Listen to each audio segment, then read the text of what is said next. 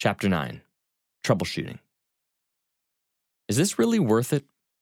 It's a big decision to actively design and shift a culture. Perhaps after reading all of this, you're asking the question, is this even worth it? It's a great question to ponder before taking it on. The simple answer is this: if you love it, you must fix it. If you don't love it, you must get out. Don't medicate with culture change. Even more important than how to create a great culture is the reason behind it. What is your big why? The why is what drives it all and ultimately determines what will happen. When people say they want to get quote-unquote buy-in, what they're really saying is that they hope another person is moved by the reason why they're proposing something. The technique or method to actually implement that why can change. I was coaching a woman, we'll call her Jane, who had a lot of great ideas for her company's culture.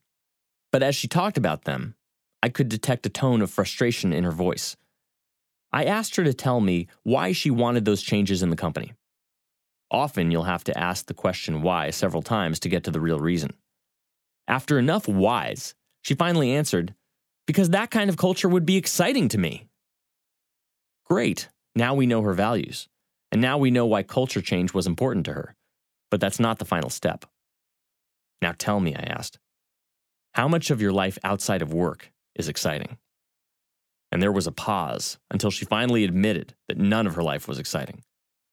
This was truly important because with this question, I could now see that she was looking for the culture to create a shift in her own life.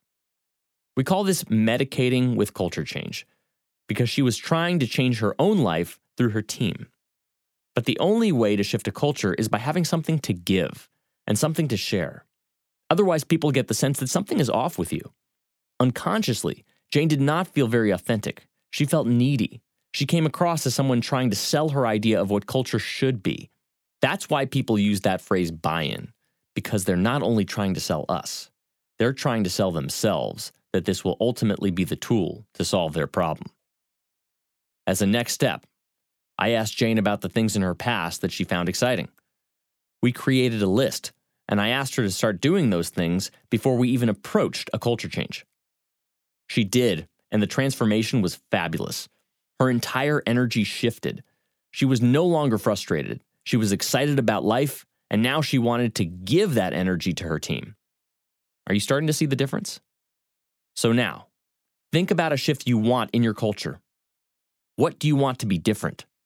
Why do you want that? What's the deeper reason? Keep pushing yourself until you find a deeper emotion. Now ask yourself, do I already have this feeling in my life outside of work? If yes, great.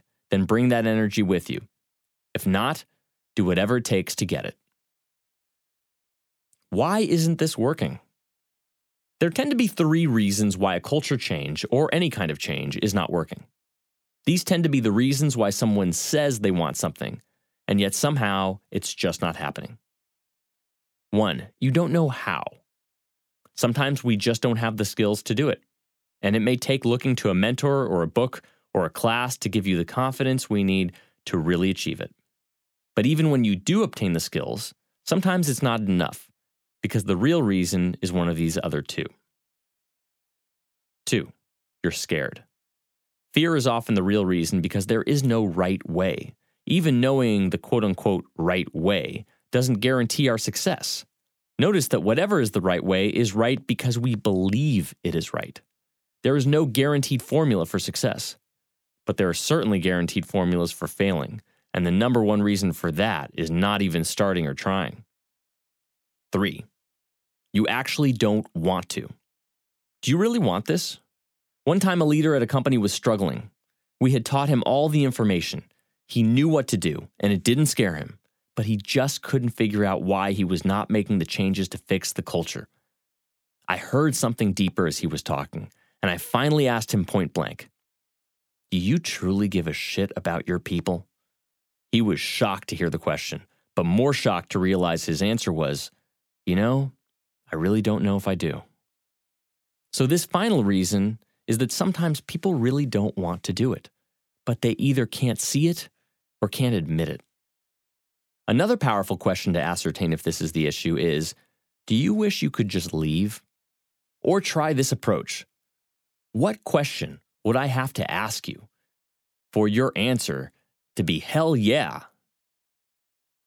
The hypnosis of language. What tends to hold us back is the hypnosis of language. Whenever someone says blank is hard, they are hypnotized by an abstraction of words, and they're trying to hypnotize you too by getting you to believe it's true. Let's use an example. Culture change is really hard. Yes. With that level of abstraction, it doesn't matter if the statement is true or false. There are no words we can work with. If we ask this person to be more specific, the conversation may go something like this. Culture change is hard. What's specifically hard about it? Well, communications among people. What specifically about communications? Well, between departments. What specific departments? Well, sales and product development, they are totally at odds.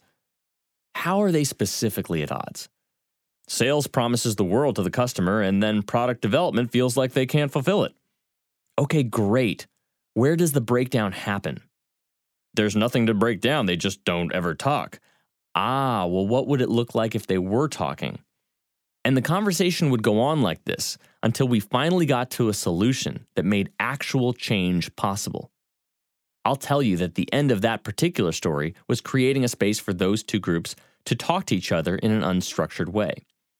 Yes, they needed meetings about specific products, but the breakdown was really happening because they saw each other as departments, another abstraction, instead of as people. And the only way to change that would be to bring them together as people without the requirement of talking about specific products. Oddly enough, in that space of freedom, people often come up with their best ideas. The end of buy-in. There is one word I wish I could eliminate from all corporate vocabulary. In fact, I challenge people, telling them, if you simply remove this word from your vocabulary, you will see huge results with your team. That word is buy-in. As we stated previously, language is the programming code of culture.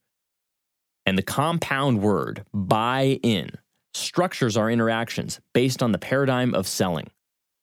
So what does it mean? It means two fundamental but false premises are in place. False premise number one, there is a limited resource at play. When we use the analogy of buying and selling, then people think about money, meaning that there's a limited resource to give away. But notice that we're not talking about people's time or money. We are simply talking about agreement. And how can we ever run out of that resource? False premise number two, I have to sell you on this. Do you like being sold things? How many sales calls have you enjoyed? To use the language of selling is totally appropriate if we are talking about money.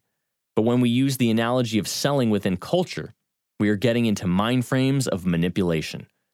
We are trying to get into people's heads and convince them that they want something they don't necessarily need. The best word to replace it with is alignment. But wait, keep in mind that this term can either be impotent if you're talking up the ladder or easily abusive if you're talking down the ladder. The reason is because the word alignment means nothing unless you are making a direct correlation with the agreed upon principle or value. Think about it this way. If you don't explicitly state what you're aligning with, then there is a huge assumption there. If you ask for alignment without stating the reference, then what you are really saying is, you'd better align with me. And what you really want to say to be effective is, we'd like to be in alignment with, say, the core value, principle, or goal. This is frustrating. The source of your greatest frustration actually holds the key to your success. And this is not something out of a fortune cookie. I was hosting a panel discussion among some of the best brands in the world discussing cultures.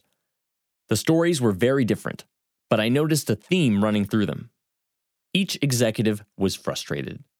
It was an interesting contrast because these brands were very successful. As I listened to each story, I could hear that the solutions they found were not coming from outside the company.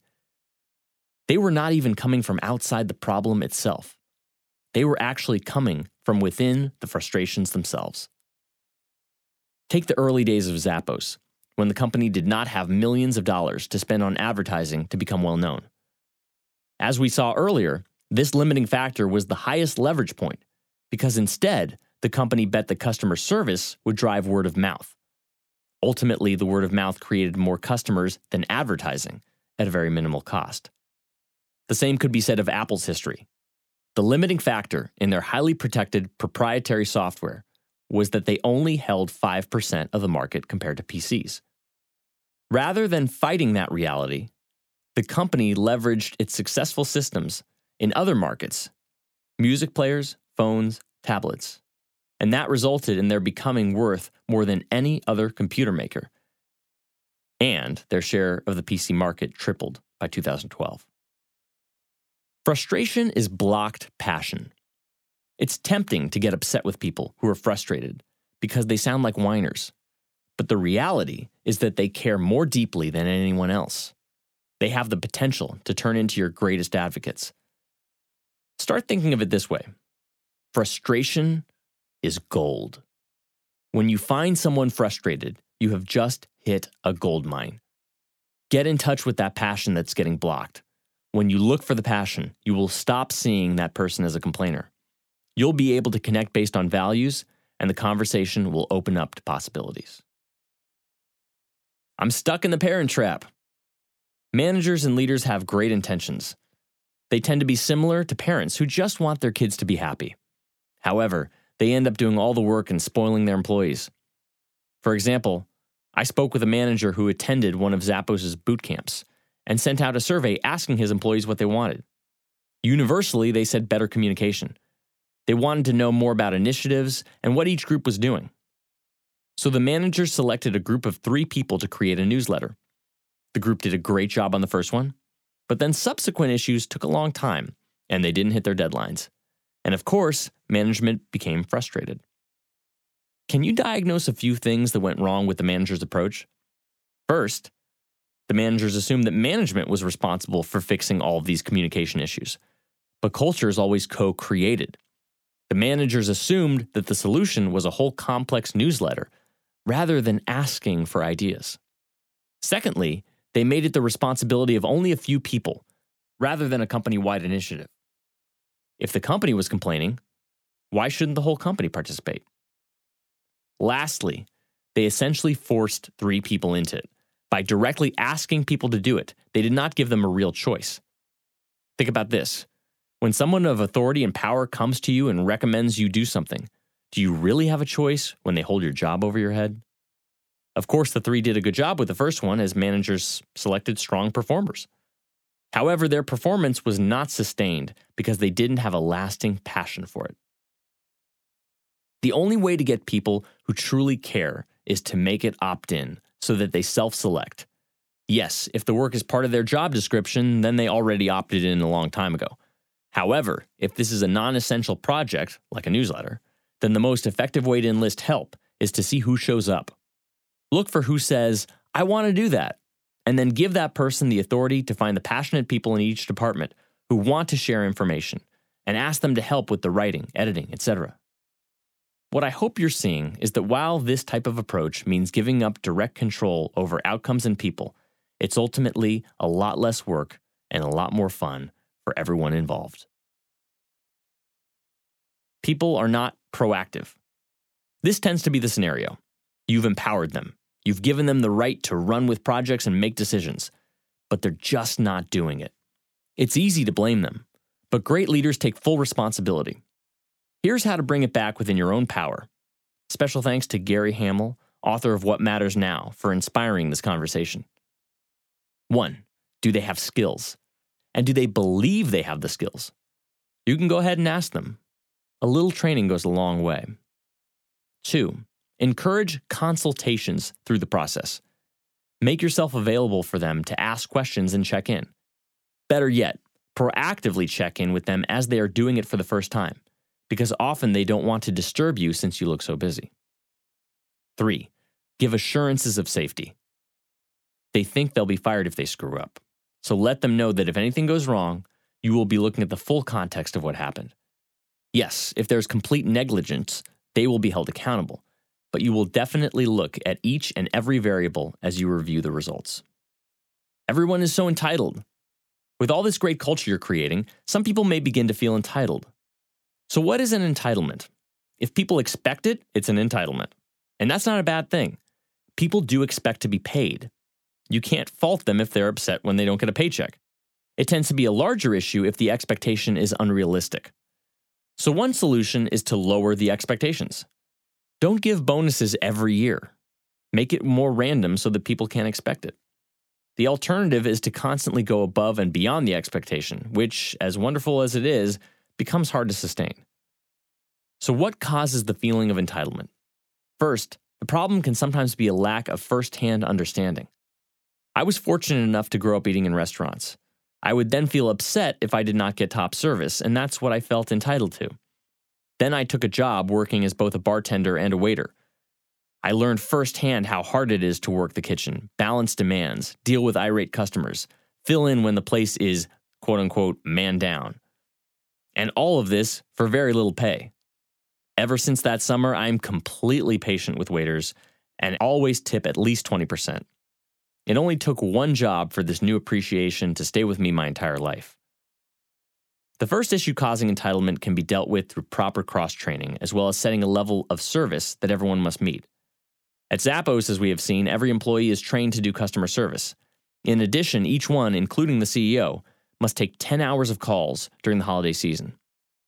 But there's a better conversation to be held around entitlement, and that starts by asking, what is the opposite of entitlement? It's gratitude. If you focus on what you don't want, you'll get more of it. Instead, focus on what you do want, which is a culture that feels lucky and feels grateful. Appreciation is all about noticing what I am personally thankful for, and a sense of entitlement simply doesn't exist when gratitude is present. Also, gratitude is essential in developing happiness. According to a Gallup poll, 95% of people associate gratitude with being at least somewhat happy, and 50% feel extremely happy when gratitude washes over them. Part of Dr. Martin Seligman's seminal book on positive psychology, Authentic Happiness, includes exercises designed to help one feel and express more gratitude. The morning meeting. The morning meeting is a simple way to create a culture of gratitude. Each day, have the person on the team say two things. One, something that they are excited about or grateful for, and two, their main focus for the day. This stimulates positive emotions as well as focus and productivity. Notice the difference in the feeling every day. It's all because we've intentionally set up what we're focusing on in our language. The delay. Know it's coming. To understand culture, it helps to think about it as a system. As we mentioned, systems have feedback loops, leverage points, and supplies that flow in and out. A basic example is a shower. You have hot and cold controllers. You get feedback by feeling the water, and then you adjust that flow. The mistake is to assume that turning the hot water knob will immediately get you hot water. Instead, there are delays as the water goes through the pipes. If you don't take that into account, you will get scalded. And if you overreact by immediately turning the knobs again, then it will get too cold. So how does this apply to culture? Well, instead of water, we have values. And the controls are the rituals, programs, and policies we introduce to increase the presence of that value. But keep in mind that there will be a delay. The delay can come in various ways. The change may actually cause other parts of the system to break. It's best to try to anticipate these, but when we can't, we call that learning. It may cause a drop in productivity as people have to adjust. It could mean lower revenue or lower profits, but the one factor to really be aware of is that people can just be downright resistant, even if it's for their own good. The biggest question is, what is your personal commitment to change?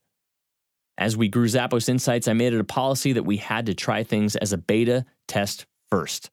Information on how to do this is in the beta blueprint section. People made fun of it for a long time. They got frustrated with it, but they also saw I was completely undeterred. After a while, they simply started to do it on their own. And finally, it became part of our culture and our language. Good habits will often come with a delay before the benefits. And the delay may be painful. But again, it's a question of commitment. Bad policies for short-term gains are a tempting hit from the crack pipe that makes you worse in the long term. It could be seen when Starbucks put a focus on efficiency at the expense of the coffee experience. They saved money initially, but eventually the change led to a significant dip in revenue. Howard Schultz himself had to come back to realign the company to its values. Are you truly committed? Now is the time. If you have not taken action yet, why not? Are you truly committed to doing this? If not, then think about what you are truly committed to. It could be to trying out one small change, or it could be as big as revolutionizing your whole company. Here's how to figure out what's worth committing to. Hold this as a promise to yourself. If it's not a hell yeah, then it's a no. To see the original writing on this statement, see sivers.org/hell yeah. This is a principle for creating the structure of an epic life. Don't leave it up to chance. Have you ever committed to plans for a Saturday night, and then it rolled around and you felt lukewarm about them? The next thing you knew, you were following those plans anyway, not because you were committed, but because you said you would. You wished you could stay home. My policy for a Saturday night is to only commit to something that would be so great that I would want to do it no matter what mood I was in, and no matter how tired. If it's not a hell yeah, then it's a no. Use this sentence as a structure for an epic life. That way, you don't leave it up to chance. Conclusion. As you can see, designing and shifting a culture is quite a journey. However, the best companies in the world have shown that it is well worth it. The most important thing you can do is just to start. Make it a priority, not once, but every day. We need your stories. I would love to hear your feedback, your stories, and your tools for the 2.0 version of the book. So please visit www.cultureblueprint.com and tell me about your journey. Remember, first and foremost, that culture is a feeling, and you can change that immediately by starting with yourself. Read the installer. Before embarking on any change, I recommend reading the installer section. Always co-create and make it opt-in. If you still don't know where to start, remember this: the first step is the right step. The Culture Blueprint was read by Robert Richmond, directed by Bradley Balanin, recorded and engineered by Jaime Velez, mixed by Jaime Velez and Liz Robeson at Temple Base Studios in Hollywood, California.